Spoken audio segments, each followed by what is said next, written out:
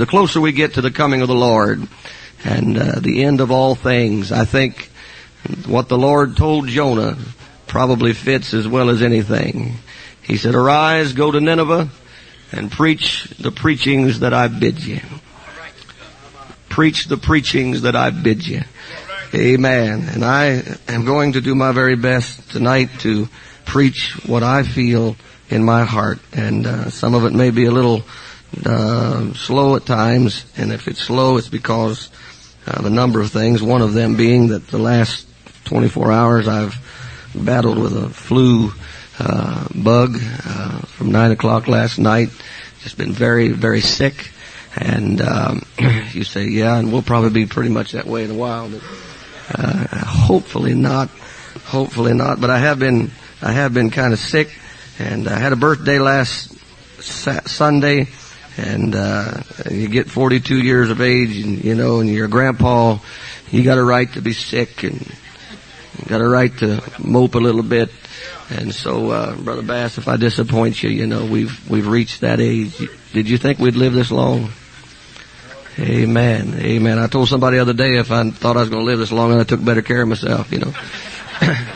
Amen. But anyway, we're here, and coming back to Ocala is like coming home for the Phillips family. In fact, we were privileged. My family was here for about 9 months during a tenure of our time of ministry, and I evangelized. My family was here, and I was always confident they were in good hands. Praise God. Well, the time is rocking on. Let us stand together tonight, if you will, and open your Bibles with us to the book of Genesis. The book of Genesis, chapter number 6.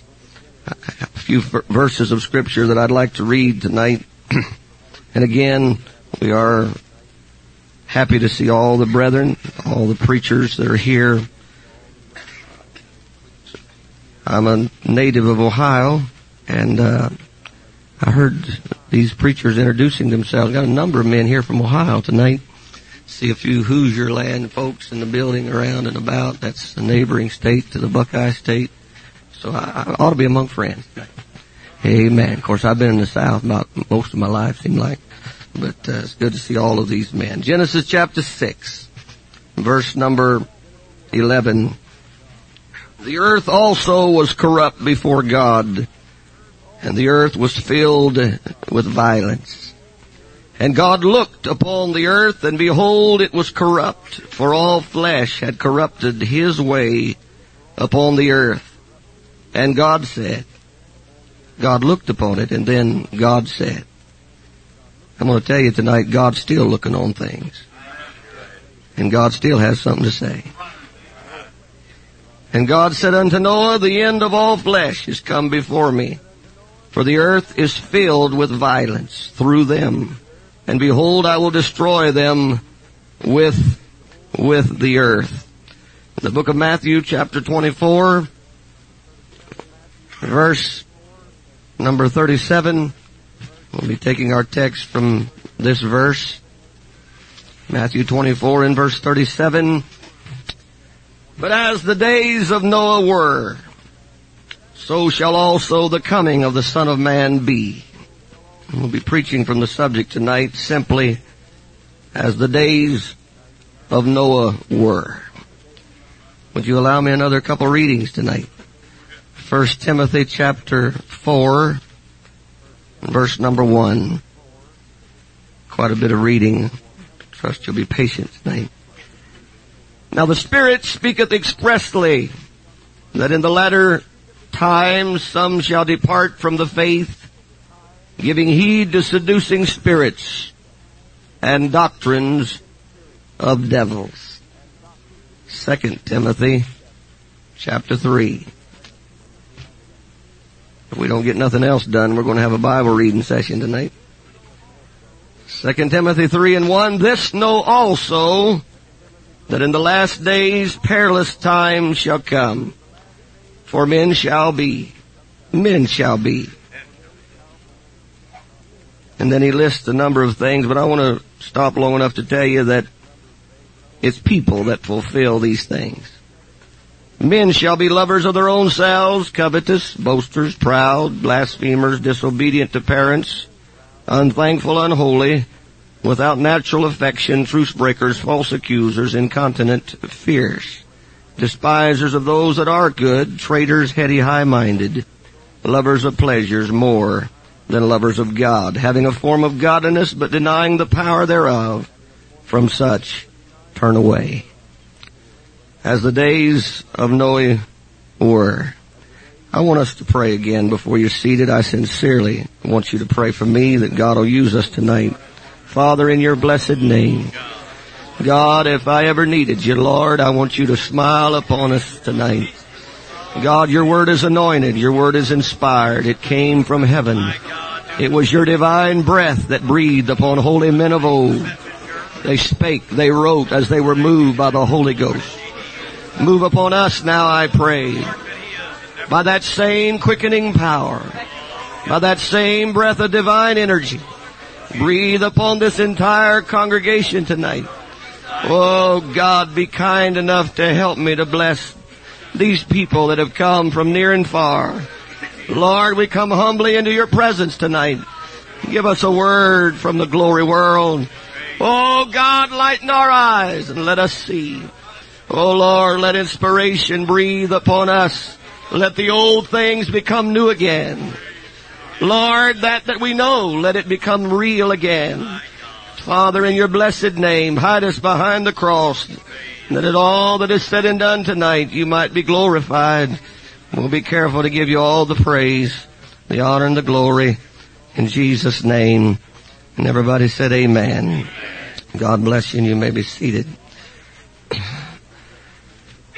Those things that Jesus spake of in the limited space that is given us in the four Gospels, those things that he spake of there, I feel like should be of great interest to us. Again, we know that he began to do and did do a great many things and speak of things, I'm sure, that are not written in these gospel accounts. But it was John the writer that said, these things are written that you might believe, and that believing you might have life through his name. But those things that were spoken of by Jesus, and particularly, of course, those things that divine wisdom allowed to be penned in the gospel accounts, I believe that those things should be of interest to us. And if Jesus spake of them, certainly we ought to speak of them. The pulpits of America and around the world ought to be speaking the things that Jesus spake about. And so, even this age-old story, amen, particularly about the days of Noah, that we have drawn our scripture reading largely from tonight, Sunday school story. Most of the children in this building that have went to Sunday school could talk to you about the story of Noah and the flood and the judgment that came upon a reckless world that somehow was not in tune with God. But Jesus spake of that day. Jesus spake of that day. And if Jesus spake of it, give me license tonight to talk about it one more time. In Matthew 24, it was there that they had become very involved in their display of the temple, and they were trying to impress Jesus with the glory of the temple, and then Jesus spoke to them and said that there would not be left here one stone upon another, but that it would all come down. It was a later time that those words began to trouble, it appears, the minds of the disciples, and they came to Jesus, inquiring of him, tell us, when shall these things be, and what shall be the sign of thy coming and of the end of the world? And then Jesus begins to outline to them some things. And of course, it appears to me that some of the things that he spoke of in Matthew 24 were things that would be fulfilled only a short 70 years or so after the death, burial, and resurrection. The historian Josephus tells us that there was a devastating destruction that fell upon Jerusalem just 70 years hence from the time of Jesus Christ.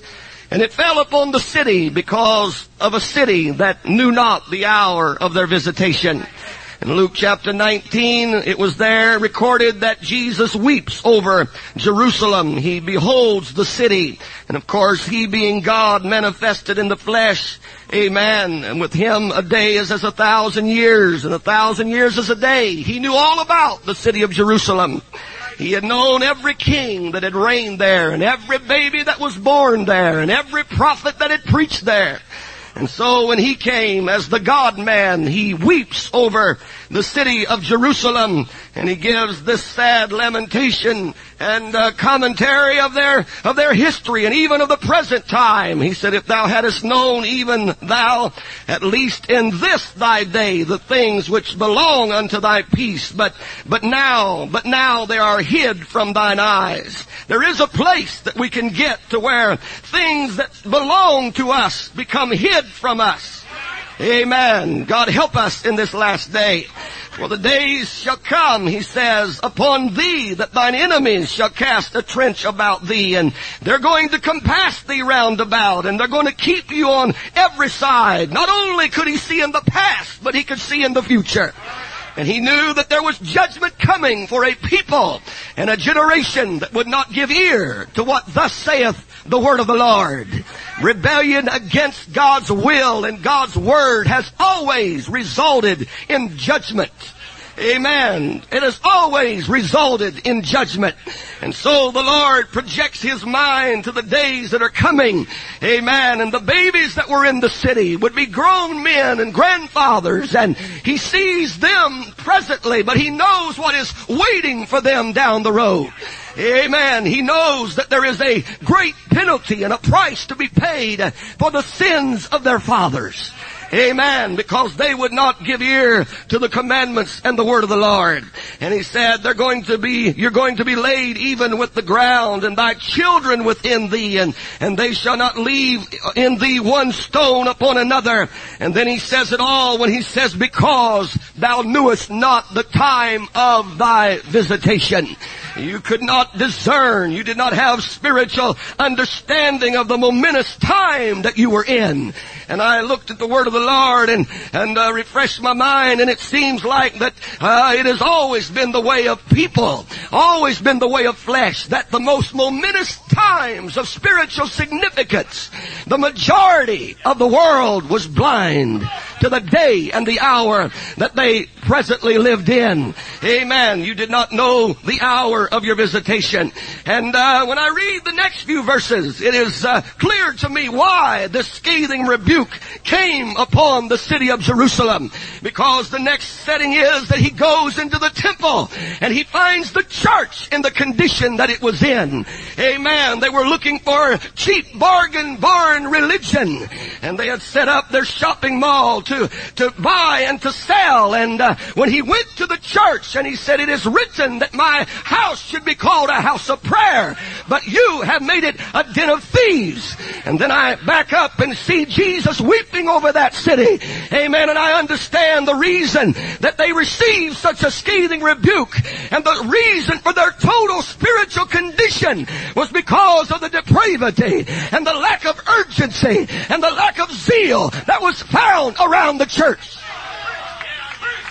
Amen. It was found there.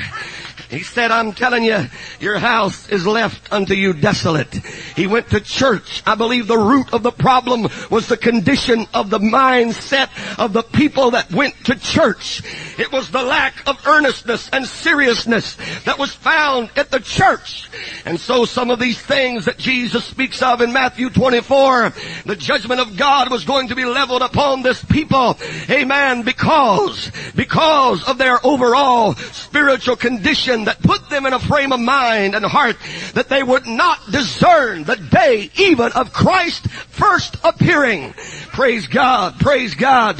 And then we are looking back again to that age-old story of Noah and that world that so grieved God. Do you know God has feelings? Amen. And it grieved God at His heart of the things that He was viewing and the things that He was seeing. Amen. God looked upon the earth. And contrary to public opinion tonight, there's still a God that knows what's going on. Amen. Amen. And our president gave the state of the confusion last night. And, but our God still knows what's going on. Amen. He knows who's running what and who's going where and who's doing what. There's still an all-seeing eye watching you. Amen. There's still an all-seeing eye watching you. There's still an unseen guest at every table.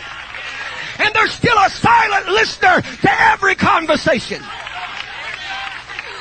Hallelujah, hallelujah. And when God looked upon the days of Noah, and every imagination was evil continually. They weren't having score conferences, I don't suppose. There wasn't a fraction of folk that would have a spiritual thought. Every imagination was evil continually.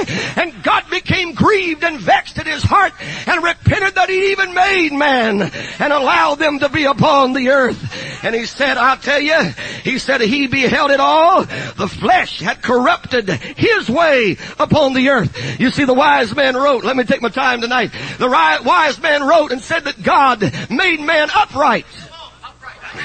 But they sought out their inventions. That fallen, depraved nature sought out their inventions. They corrupted their way upon the earth. And God said the whole earth is filled with violence. And again, verse 13, the end of all flesh has come before me, for the earth is filled with violence through them, flesh and carnality. And God said, behold, I will destroy man that I have made, and I will destroy the earth. It was filled with violence. Jesus, our Lord, spoke in that Bible during his just short period of time that he was upon this earth, and he says, as it was in the days of Noah, so shall it be. As it was, as the days of Noah were, so shall it be. I want to tell you something tonight. Amen. It's no secret, and I don't want to just hang you down in a down and out gloom, so bear with me tonight till I'm done. But our world is filled with violence. Amen. From every metropolitan city to the small hamlets and villages and crossroads of America, the whole earth is filled with violence. Just this morning on the way to the airport, I turned the radio on and learned about a woman that is on death row. Of course, they've got one there that right now is trying to get a stay of execution and get a lifetime sentence. But there was another woman, and she and her boyfriend bludgeoned a man to death and killed him because they wanted his automobile. I don't know how it is in Florida, but in Texas, children, teenage children, and preteen children, we are living in a day that the law enforcement is at wit's end. How do you try juveniles for murder? Amen.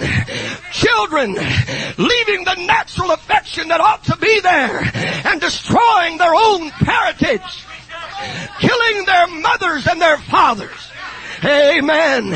Amen. Bear with me tonight. I'm going to preach what I got on my heart. The earth is filled. It is filled with violence. Amen. Every crossroads, every village, some things that used to be attached to the metropolitan centers of the world are now happening in places that are off the map. Somewhere that nobody's ever heard about. Hideous crimes are taking place. Amen. And we read about them every day. And we hear about them every day. But I've come to preach tonight and tell us one more time, we better have an eye on the day that we can be ready for the hour. Amen. You can call it negative preaching if you want to, but somebody's got to talk about the day. Somebody's got to preach about the day. Somebody's got to put their finger on this present evil world. We've got to keep an eye on the day that we can be ready for the hour of his appearing. Hallelujah. Hallelujah. And I'm going to preach to you a minute and tell you the reason why some of these children in back alley cities of our world, away from the big metropolitan areas, are filling their hearts with violence. It's because their mom and dad don't have any better brains than to drag a devilish television in their house. Hallelujah. And set it down in front of them and teach them how to commit fornication and teach them how to lust after the things of this world and teach them how to get murder and hate in their hearts.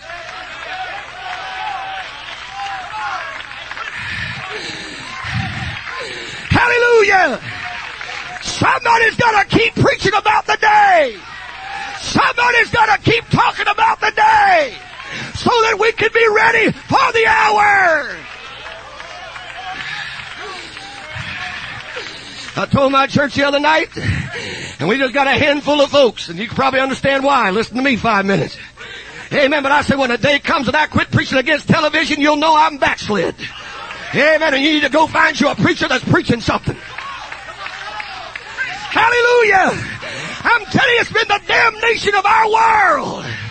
It's told little kids and ends of the earth that never knew what gangs were, that didn't know what it meant to have an ill will against your parents.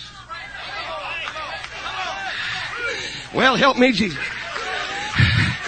Amen. And then funneled it right into their little innocent hearts and taught them how to have hate and taught them how to have murder. I'm telling you, the Lord made man upright, but they've sought out their inventions, and the devil's put his meat hooks in everything this world's got to try to damn the souls of mankind.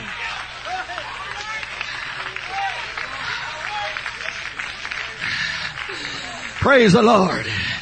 Praise the Lord. I'm going to keep preaching about the day.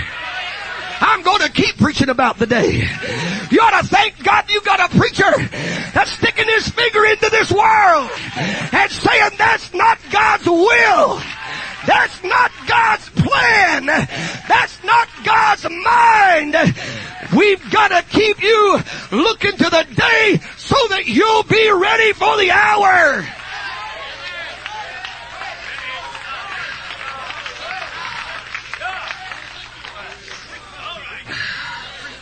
And they were eating, they were drinking, they were marrying, they were given in marriage, which are all just terms of a society on the move.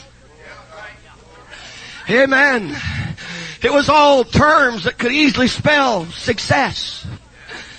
It was terms that it looks like, amen, could be categorized by thoughts of success and affluence. Eating, drinking, amen, marriage ceremonies, the laughter, the gaiety, and yes, frivolity, and yes, a lack of soberness, and yes, a lack of spiritual prayer, yes, a lack of spiritual meditation. Sometimes it's not what Jesus said that we need to look at so seriously as that he could not say. Amen. There was no altars. There was no camp meetings. It doesn't appear that there was much prayer going on. And how excited heaven must have been to hear the old croaking voice of the righteous man Noah. How delighted God must have felt looking down on a festival, looking down on party, to find a man who would recluse himself and get caught away somewhere. Amen. Grieved with the spirit of the day. Vexed with the prevalent mood and tenses of the hour. A man that every now and again had to bury his head in an altar built by his hands and say, God, oh God, keep my spirit pure. Oh God, save me from this untoward and wicked generation. Oh God, I don't know where it's headed. Oh God, there seems to be much out there that I am unable to influence at all. But let it stay out there. Not let it get in me. God bowed his ear. Heaven and the holy angels listened as one single soldier of righteousness. amen, would buck the tide and the times and dare to walk with God. And your book said that Noah walked with God. Noah walked with God in an earth that was filled with violence.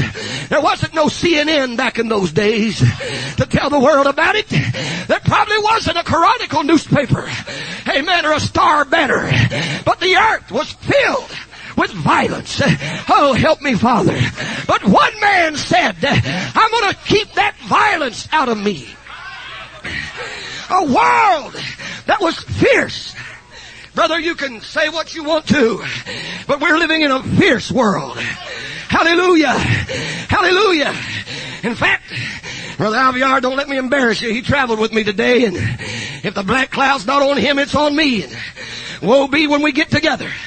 Amen. I about got my nose broke trying to get on a plane today, because some smart aleck smarted off my wife and my girls. Amen. I about forgot about my clerical duties. Hallelujah. Amen, amen, amen. Amen. Stuck his nose in something wasn't none of his business. I told him, praise God. Hallelujah. And I had to repent before I come to this pulpit tonight. Praise the Lord. Praise the Lord. Amen. Brother, this is a goofy generation. Somebody said, I know if Phillips comes around, he's going to be negative. Amen. Call it what you want to. You can stick your head in the mud if you want to. But I'm going to look this world in the peepers, and I'm going to keep preaching about the day that I can be ready for the hour.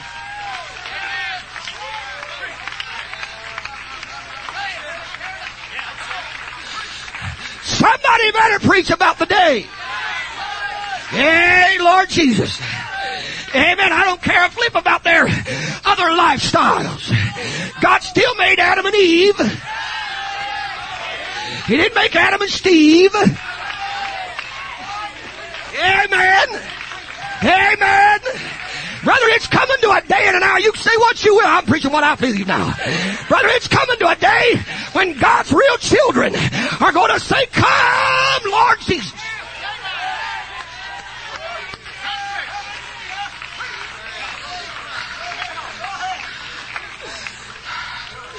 Eating, drinking. Amen. Brother Bass, that was before Morrison's. Can you believe that? Hallelujah. I drove down Silver Springs Boulevard today and I looked over at Morris. I said, boy, Brother Bass has spent a bucket full of money on me in Morris. Hallelujah. Hallelujah. Amen. Amen. But he comes to Texas and I get to spend a bucket full on him now, you know. If you live long enough, what goes around comes around. Praise God. We all got hope. Thank you, Jesus. Glory to God. Amen. Noah's day was affluent. It was success. And brother, we're living in a generation that whatever spells success makes it legal. And whatever little song that Babylon plays, we're all supposed to bow down and pay homage. Amen. Amen. But there was a Daniel. And there was some 3 Hebrew boys. They may have been in Babylon, but Babylon didn't get in them. And they said, we're not eating of your dainties. We're not eating of your food that's been offered to sacrifice to idols. We'll take our chances with God's goodness. We'll take our chances with God's blessing. We're not getting caught up in this day. We might be in Babylon right now, but Abraham's still our daddy, and God's still got plans for Zion.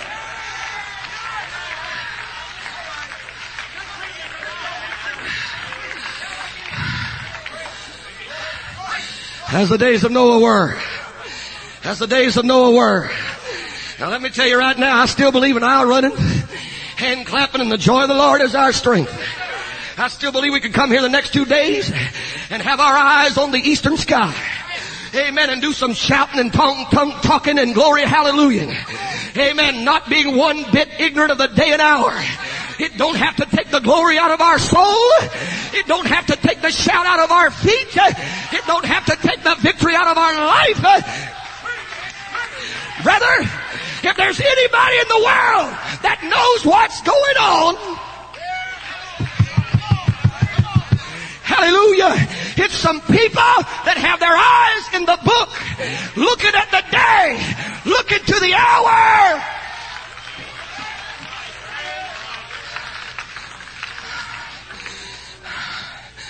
They were eating and drinking and marrying and giving in marriage.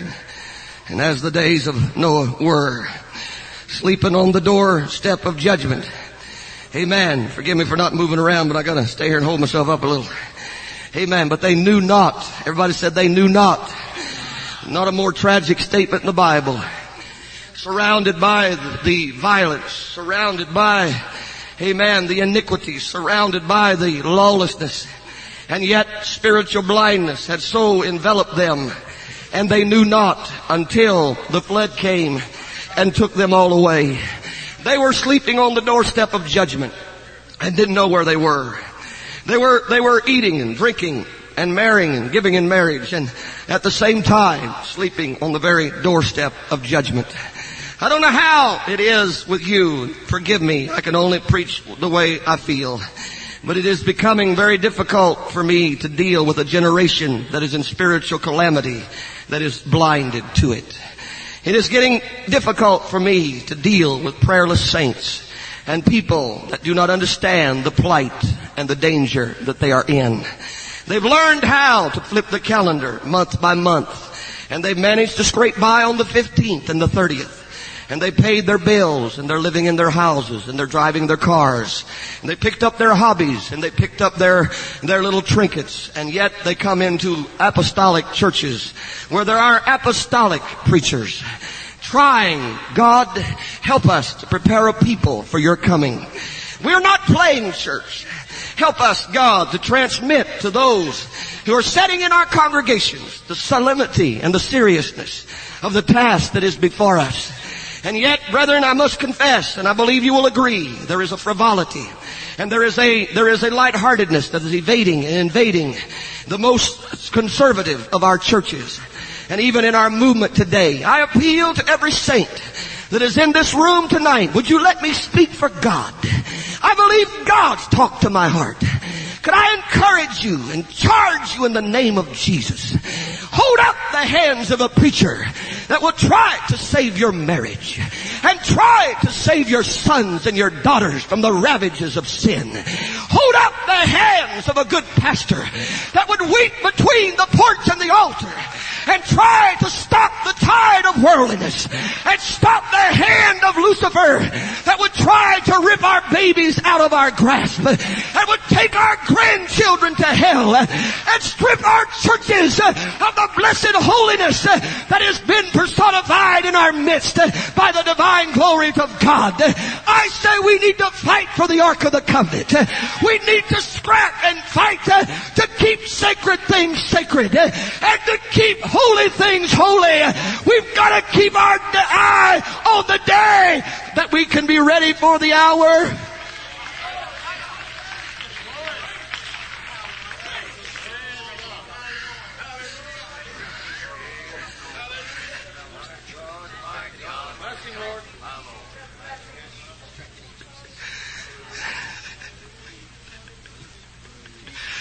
To reach to good people that could be better.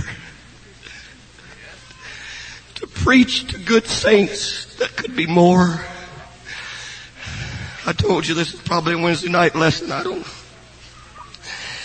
Amen. Child of God. Other than my wife and my daughter, there's no saints from Vidor here, from our local church. Let me preach for your preacher.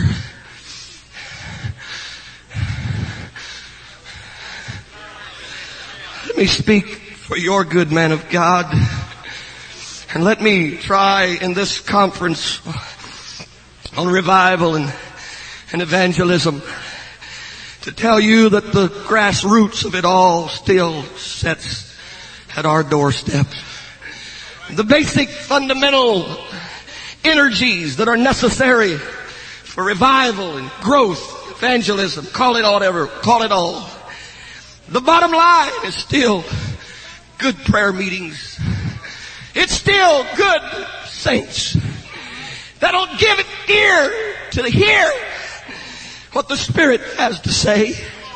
It's still good daddies that'll go home, amen, and join ranks with a concerned preacher and will tell mama and children, this is the way it is here. We want revival in our church. Amen. And we're not going to be dead weight at our church. We're not going to just be a bystander. I'm telling you, we'll never see what all of our hearts are hungry to see until it gets out of the pulpits and into the homes. Until it gets away from the podium and into the pulpits of men and women's conscience. Until we can feel as the apostle of old felt when he said, herein do I exercise myself, to have a conscience void of offense toward God and man.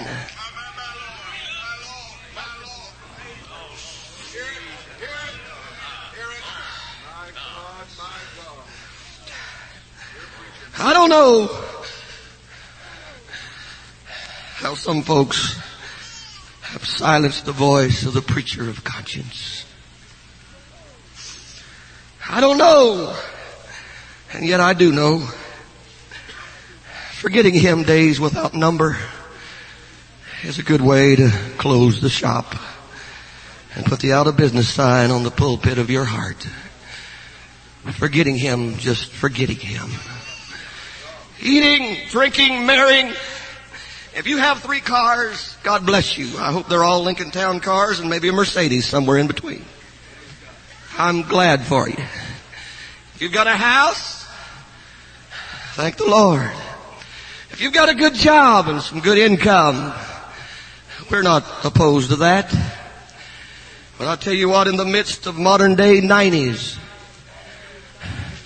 we can wind up forgetting him. I still remember going to my grandparents.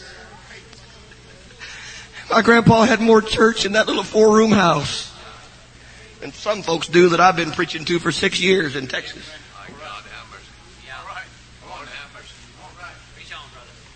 Oh, Grandpa Henry, I preached about him all over the country. Let me say some more about him. Y'all bored yet? Oh, good. I got a few more minutes then. Maybe I'm... Oh, Grandpa Henry, he'd sit there if we didn't have watch night service, pray the old year out and the new one in, have foot washing communion, and we still believe in that. Oh, yeah, we still believe in that. Some of these old stiff shirt Pentecostals need to get down to some stinky feet that wasn't washed before they came to church.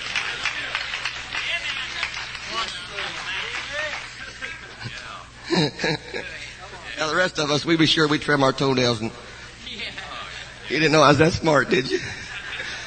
Oh yeah, I look kind of ignorant, but I'm pretty sharp. Oh, Grandpa, he get to talking to me on those 31st of January or 31st of December, I guess it is. Yeah, I don't get ahead of myself. We weren't at the church. Fiberglass Owens Carding plant over across the way, a few blocks. At midnight, there was a big whistle that went off. Usually it was at 3 and 11 and 11 and 7. The shift changed. On New Year's night, they'd shower down at 12 straight up with that boop. And long before that, my old granddaddy had about a 5th, 6th grade education. He baptized a bunch of folks. He wasn't a preacher, and don't ask me why they did it this way back then, but the pastor assigned him to baptize. I don't know if that's right or wrong, but he did. And Henry had been in church for a number of years. I'm gonna move on. I know it's getting late, but long before that, at 12 o'clock, oh, Henry'd be down in his chair, beating the stuffings out of that chair, talking in tongues. He'd get up and walk from that living room into that one bedroom, out of that bedroom into the next one. I don't know what this had to do with feeling the Holy Ghost, but it was his way. Whoop, woo, woo, woo, woo. I stood over there about 7, 8, 9 years old, and them doodads, and then on them days I had some hair, and it stood straight up. I mean, I felt like angels. 135 East Stevens Street became a cathedral. And that old worn out Bible, Brother Bowie, he'd been reaching to it all evening, getting ready to pray that old year out, that new year in. Worked for Waterworks Company there in the city of Newark. After he retired, they'd come by in the wee hours of the morning and say, Henry, where's the shutoff valve? We got a broke line. He wasn't an engineer, but he knew more about that town than the engineers. He'd get up in the wee hours of the morning, not even getting a retirement, didn't even have a decent retirement. Don't get me on that, man. I'll go talking about that and go out there and help them. But I'm just telling you, brother Henry, my grandpa, I'm talking about spending time with Jesus. Hallelujah. And he had church at home and they had prayer at home. I remember my grandmother, after Henry died, I'd go stay with grandma, and at the death of a loved one, she did not lose her faith. And I listened, and the old bed back in those days was old metal springs, and she'd get to praying, talking in tongues, and she'd shake that bed, and it'd go to creaking and popping and snapping. I'm going to tell you, Pentecost came to me on the shoulders and in the hearts of praying people. It came to us, amen, not on the wheels of polished chrome affluence, but it came to us from working class people. Just worked their jobs and maybe had one suit of clothes if they were lucky, and washed that white shirt every week so they could go back on Sunday. What are you saying, brother? I'm telling you, the eating, the drinking. And I like good times, and I'm preaching myself in the altar tonight. And I know that you've got to live, and I know you've got to lighten up, and I know you've got to give vent. And I'm not here to tell you that I am the perfection of consecration. But I'm telling you, when I look to this world, I'm saying, God, don't let us get so climatized. Don't let us get so adjusted. Don't let us get climatized to the condition of our world. The Saddam Husseins don't say nothing to us no more. And the wars and the rumors of wars aren't saying anything to us anymore. And the rapes and the murders and the violence is not saying anything to us anymore. We sip our coffee and we eat our bacon and eggs, and it's another rape, it's another incest, it's another violence, it's another threat of war. I'm telling you, if we understood where we were tonight, I doubt that I'd have to finish what I'm trying to preach about. We are, every one of us, liable to get caught up, oh God, and not read the mail. I'm not here as a prophecy preacher. I confess my ignorance. Many of these good men here could tell us the whys and the wherefores. But I'm telling you my little interpretation of it. And Brother Bass, if this is off, forgive me. Amen. But a few years ago, there was the rise of the third party idea and the breakdown of the old traditional Democrat and Republican. And there was the independent party and the idea of other parties coming in. And I'm telling you, the chaos and the confusion that is in our White House on Pennsylvania Avenue tonight, I'm speaking what I feel in my spirit, is paving the way and setting the mindset of a world that says, is there anybody that's got any answers?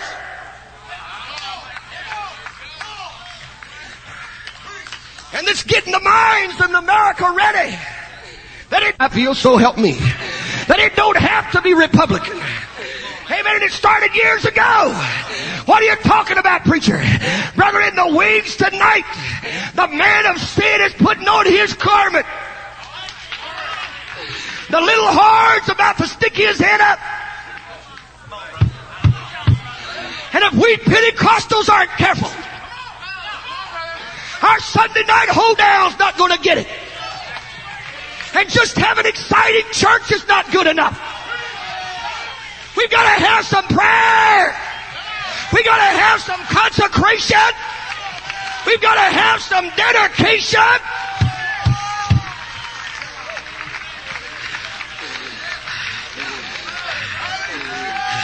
There are seducing spirits and doctrines of devils in our world today.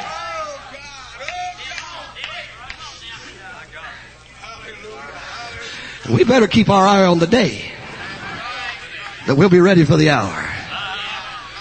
You can be seated, thank you. When your Apostle Paul got ready to leave the elders at Ephesus, he said, I have been here preaching to you with tears. I don't really think people's got a gripe if a man preaches to them with tears. I'm not necessarily saying a big session of crying every night, but I don't think people's got a complaint if a man preaches holiness, if he knows he's weeping over their children. They ain't got a gripe.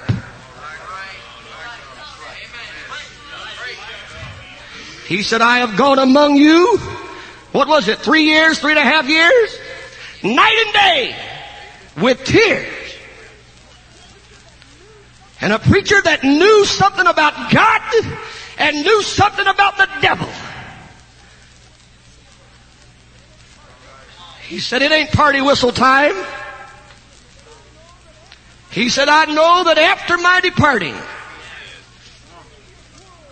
grievous wolves will come in, not sparing the flock, and of your own selves shall men arise, speaking perverse things. And the bottom line of those kind of characters is to draw disciples away after, and everybody said, themselves. Now you can buy Branham's tapes, but I'm not. Well, hallelujah.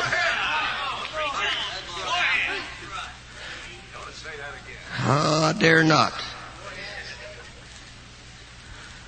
I don't know what time I started, but I need to watch when I quit. I know that.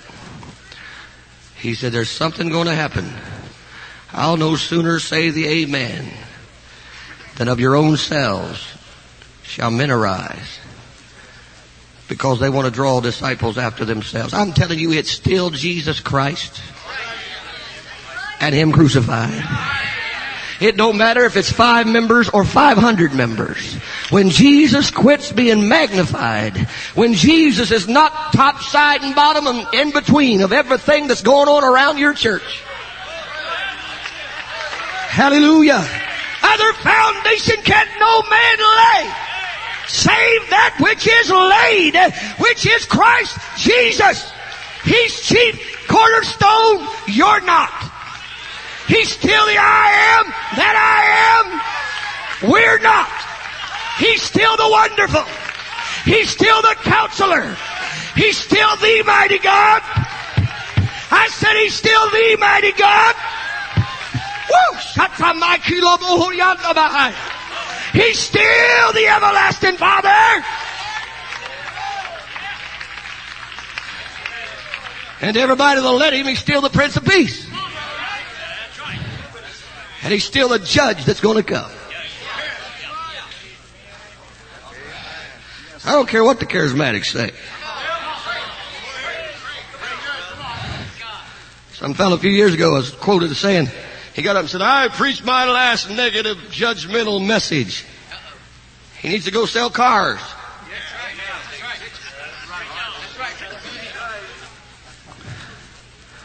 Smoke dope, probably doing that too anyhow. I'm not dragging down my Sunday night message with some old gloom and doom. There's a bunch of positive folks in Noah's day and they drowned it.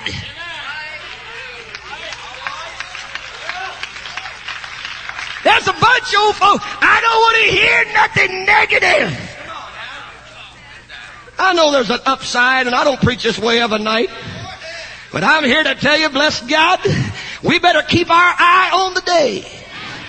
And brethren, we better keep our mouth open about the day, or we won't have nothing ready for the hour. Hey, Lord, help me. I'm just preaching what is in my spirit tonight. I say, let's fight the good fight of faith. Let's rebuke every seducing spirit. Come against every false doctrine. And say, yeah, we want to have revival. We want to have souls praying through.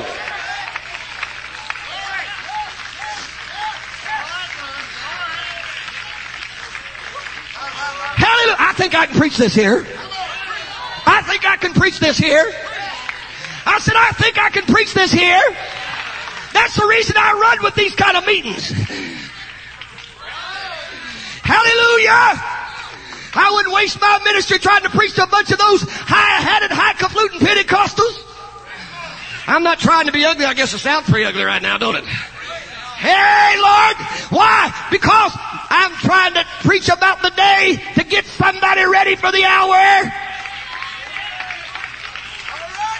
Don't get tired of your preacher coming on down the line and talking about this crooked and perverse generation. Brother Peter did on the day of Pentecost. He said, save yourself from this wicked and perverse generation. Well, praise the Lord, everybody. Pentecostal preaching has got to talk about the generation that it's living in. We're not attacking personalities. We're attacking principalities.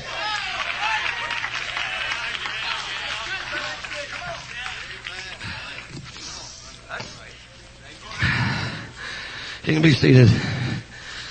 Lord, brethren, I hope y'all got... Please.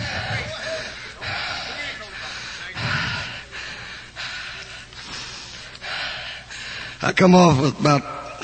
Man, I was sick all night, and Brother Bass told me the Lord's going to help me. And He is, brother. I appreciate that. You may have to carry me out of here, but I appreciate what the Lord's doing right now.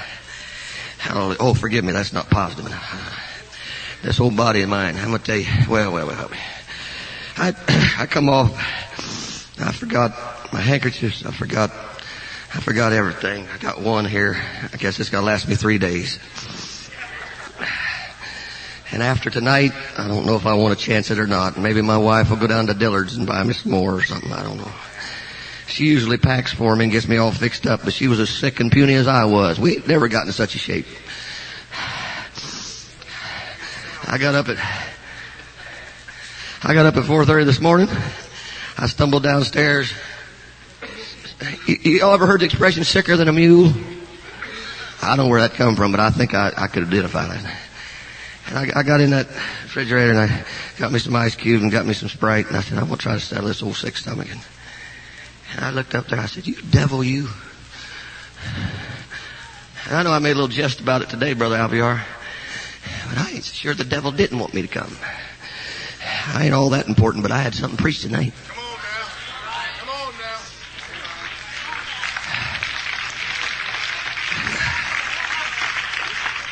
Now there's a few things about this day that's pretty good. I got 800 miles from home. Forgot a piece of document here, book that I was going to bring and try to pass along to you. So I got over there at that good hotel that the elder put us in. I went down there and called him up from the room. Man, just acted like a big highfalutin guy, brother.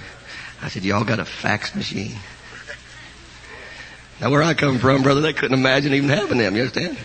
Not in Texas. I'm saying when I was a kid up here, who would have dreamed you could get something across the way and got some paper on it? I got one at the house. I ain't got enough brains to run it. My wife does, so I just... Hey, Lord. So I called back my nephew's home and I said, go in there and find this book. So he faxed it to me. Isn't that high tech? And I have arrived. Amen. I started to bring my laptop computer just to impress y'all and just open her up here and read my text. So there are a few things about this day that I can... But we ain't preached against fax machines yet, are we? Get myself in deep water here, not yet. Y'all leave me alone. Don't mess with me. Can I talk to you just a few more minutes? You got 2 good days coming. Put up with me tonight. Let me hang around. You won't run me off after this week. I'm just telling you. We're going to have a revival we want to have. We're going to have some people coming through the doors of our churches saying, preacher, if I ever needed a straight preaching, if my wife and my children ever needed, and they're not going to get pampered by me when you got to lay it on them, Pastor.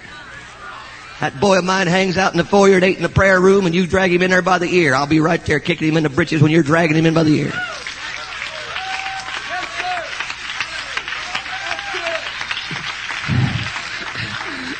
And that girl comes in there and got them do's on, got them splits on, got them... We want a holiness church, Pastor. We want to keep that way out yonder somewhere. We want a good dividing line. We don't want a church full of fringe and borderline livers. We want some hot-blooded, red-blooded, conviction-conscious, apostolic awareness, Pentecostal power. Hey, I believe God still anoints holiness where He finds it. You go to some of these places where nobody can open their mouth and preach about nothing and see if you have the kind of church you'll have around here in the next couple of days. You go somewhere where the pulpit's muscled down and shut up and see what kind of youth group they've got.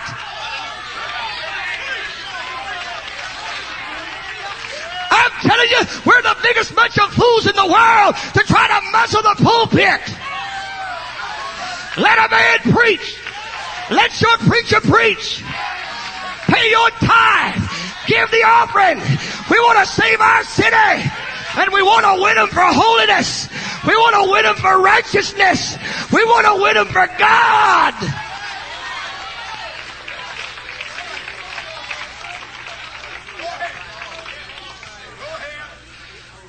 Yeah. The book that I picked up the other day, y'all won't fault me. I'll say this and I'll be through. And it was written by Gary R. Collins. I found this interesting. He wrote about a professor who decided to, after class time, to have a discussion at his home. And he had a small dining room, so he invited some students there. And he said the topics differed from week to week, but the goal was always the same: to withdraw from the campus environment and think about contemporary issues that we rarely had time to discuss in the classroom. And he says those evening conversations were among the most challenging events of my teaching career. They kept my mind fresh and growing. He says one night we turned to a book about the way people think in America. The author is a New York University professor. He said he argued convincingly that people today don't think much at all. They prefer to be entertained, whatever the topic. It must be presented to amuse and captivate, whether or not it informs. Even the books like this one fail disastrously if the author doesn't tell enough stories to hold people's attention. He says my dining room class agreed that much of this need to be entertained comes because of television.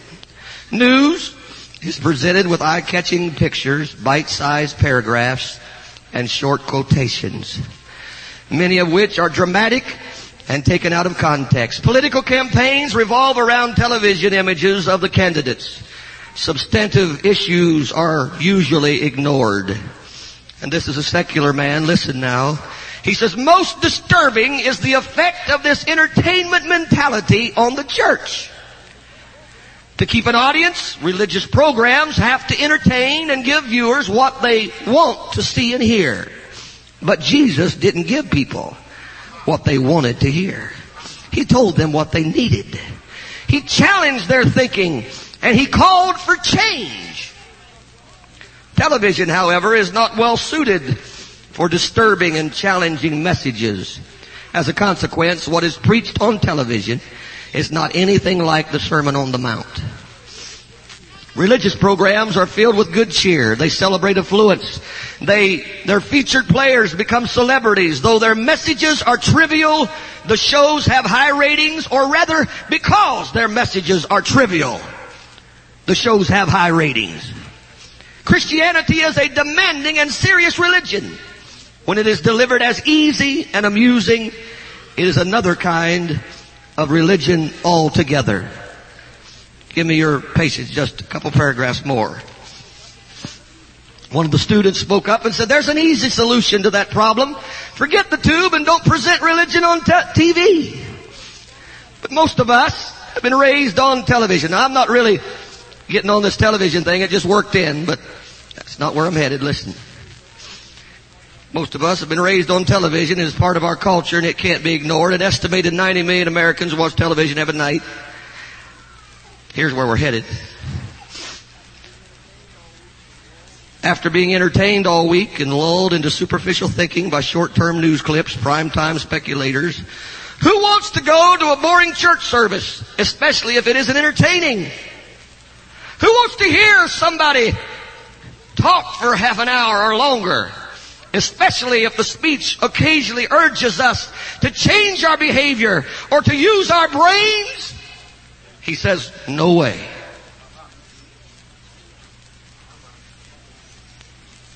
Forgive me for borrowing this, and this is not a spirit-filled situation at all, but it is a very real observance. Brother, to capture the hearts of sinners walking through our doors and rip them from the clutches of the carnal world that we're living in and make apostolic, God-fearing saints, it's going to take an all-powerful God.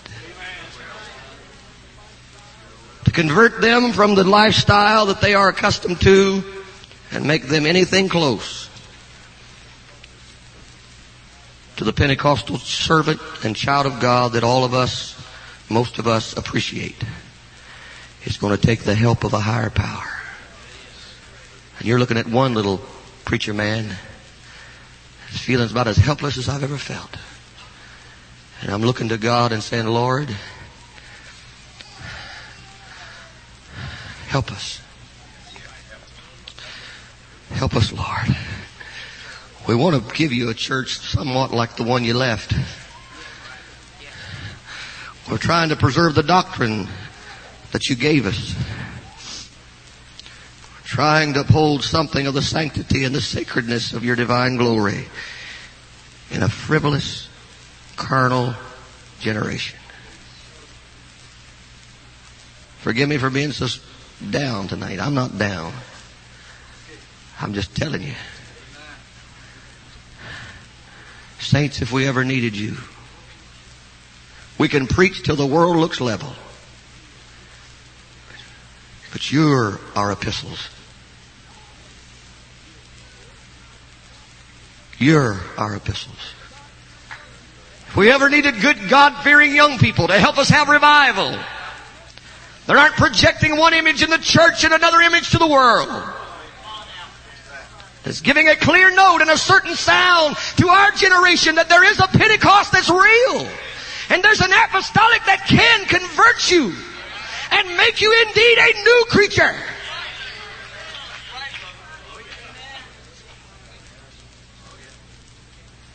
We need some people that'll rub their eyes red, get their nose in this book and find out what they believe and why they believe it. Get dipped and dyed and firmly founded, rooted and grounded, and not be carried away by every wind of doctrine and every sleight of men. It's a good thing, Paul said, that the heart be established. You're looking at one preacher. I don't think there's still nothing wrong with old dry Wednesday night Bible studies. Going back through the book of Acts and saying, this is why we baptize in Jesus' name. And this entertainment craze of our generation is not going to stop me. All them making fun of our Bible lessons ain't going to shut my mouth. We need hours and 2 hours. And who is it? I'm going to shut up in a minute. I really will. But we're all feeling the pressure. Amen. And we're not, our churches aren't full of television. Well, here I go again. But it don't have to be for us to feel some of this pressure that we're feeling in the last days. Come on. I'm telling you, it don't have to be a TV set and the 11 o'clock news. It can be a job and money and affluence that causes us to forget God days without number, that leaves us stripped and barren and lifeless. We talk about revival, move of the Spirit. But I say, God, even this week, talk to me. I've not come to indict everybody in this building. I've just come as one of us tonight to ask us all, can we all be honest enough to open our heart and say, God, help me to remember as it was, so shall it be. Would you help my preacher, God, keep the spirit of the world out of our church? Help me to keep a right attitude about it. Help me to enjoy. He puts his finger on this world. He's only trying to get me ready for that hour. He's not against everything. He's for me going to God's heaven and living above sin here. But he's got to talk about the day. He's got to talk about the day to help me to be ready for the hour. God, let our pulpits today be filled with Holy Ghost conviction. And let our pews be filled with individuals that have godly fear. I close tonight with this. It just came to my heart, and I think it'd be right for me to say. The Apostle Peter one day had to come to grips. He said, all right, God, you want the Gentiles saved. I believe it was in that setting that the man finally had to say, whoever it is among you that worketh righteousness and feareth God, to you is the word of salvation sent. That's really the only congregation we preach to, is those that fear God. You don't preach to the other bunch. They come to church, but you don't preach to them. You only preach to those that are trying to work righteousness, even if it's in limited understanding. Cornelius was a devout man, had never heard about the new birth. Finally, Peter said, I guess I get it. About the only ones that are really going to get this is the ones that are pure in heart. They're not coming to church to be entertained. And Cornelius and his bunch got right there in the presence of Simon Peter and said, we are all here before God, in the sight of God, to hear whatsoever things are commanded thee of God to speak. And brother, if we're going to have revival in the last days, dear child of God, we better get some Cornelius spirit. We're here in the sight of God to hear whatsoever things are commanded thee of God to speak. As it was in the days of Noah, so shall it be. God help us to have a heart for souls and heart for the world, and still somehow have a red-hot heart for righteousness and the things of God. Forgive me tonight if this hasn't been to your liking. Maybe it's out of step and out of place. But I've come to give you what I felt on my heart. Let's stand. Slip your hands up and let's talk to the Lord. Talk to Him tonight. Talk to Him. Talk to the Lord tonight. I'm not here to be entertained, God. I thank you for everything. Thank you for the singing. Thank you for the preaching. Thank you, Lord, for everything. We're going to do our best with what we've got to do. We're going to sing our best. We're going to preach our best. God, above all else, we got to be saved. Come on, let's have a good prayer meeting here for the next minute or so. Hallelujah, hallelujah, hallelujah. We're here in the sight of God. Oh God, we want to fear you and work righteousness. Praise the Lord, praise the Lord, praise the Lord. Let's wait on the Lord just for a minute.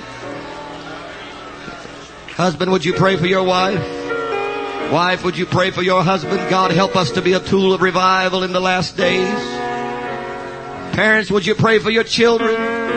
Help us to be an instrument of revival in our community by exemplifying that is preached. Don't let us compromise the purity of the gospel. Don't let us send a mixed signal to this world. Let us be an open book of sincerity and reality. Praise God.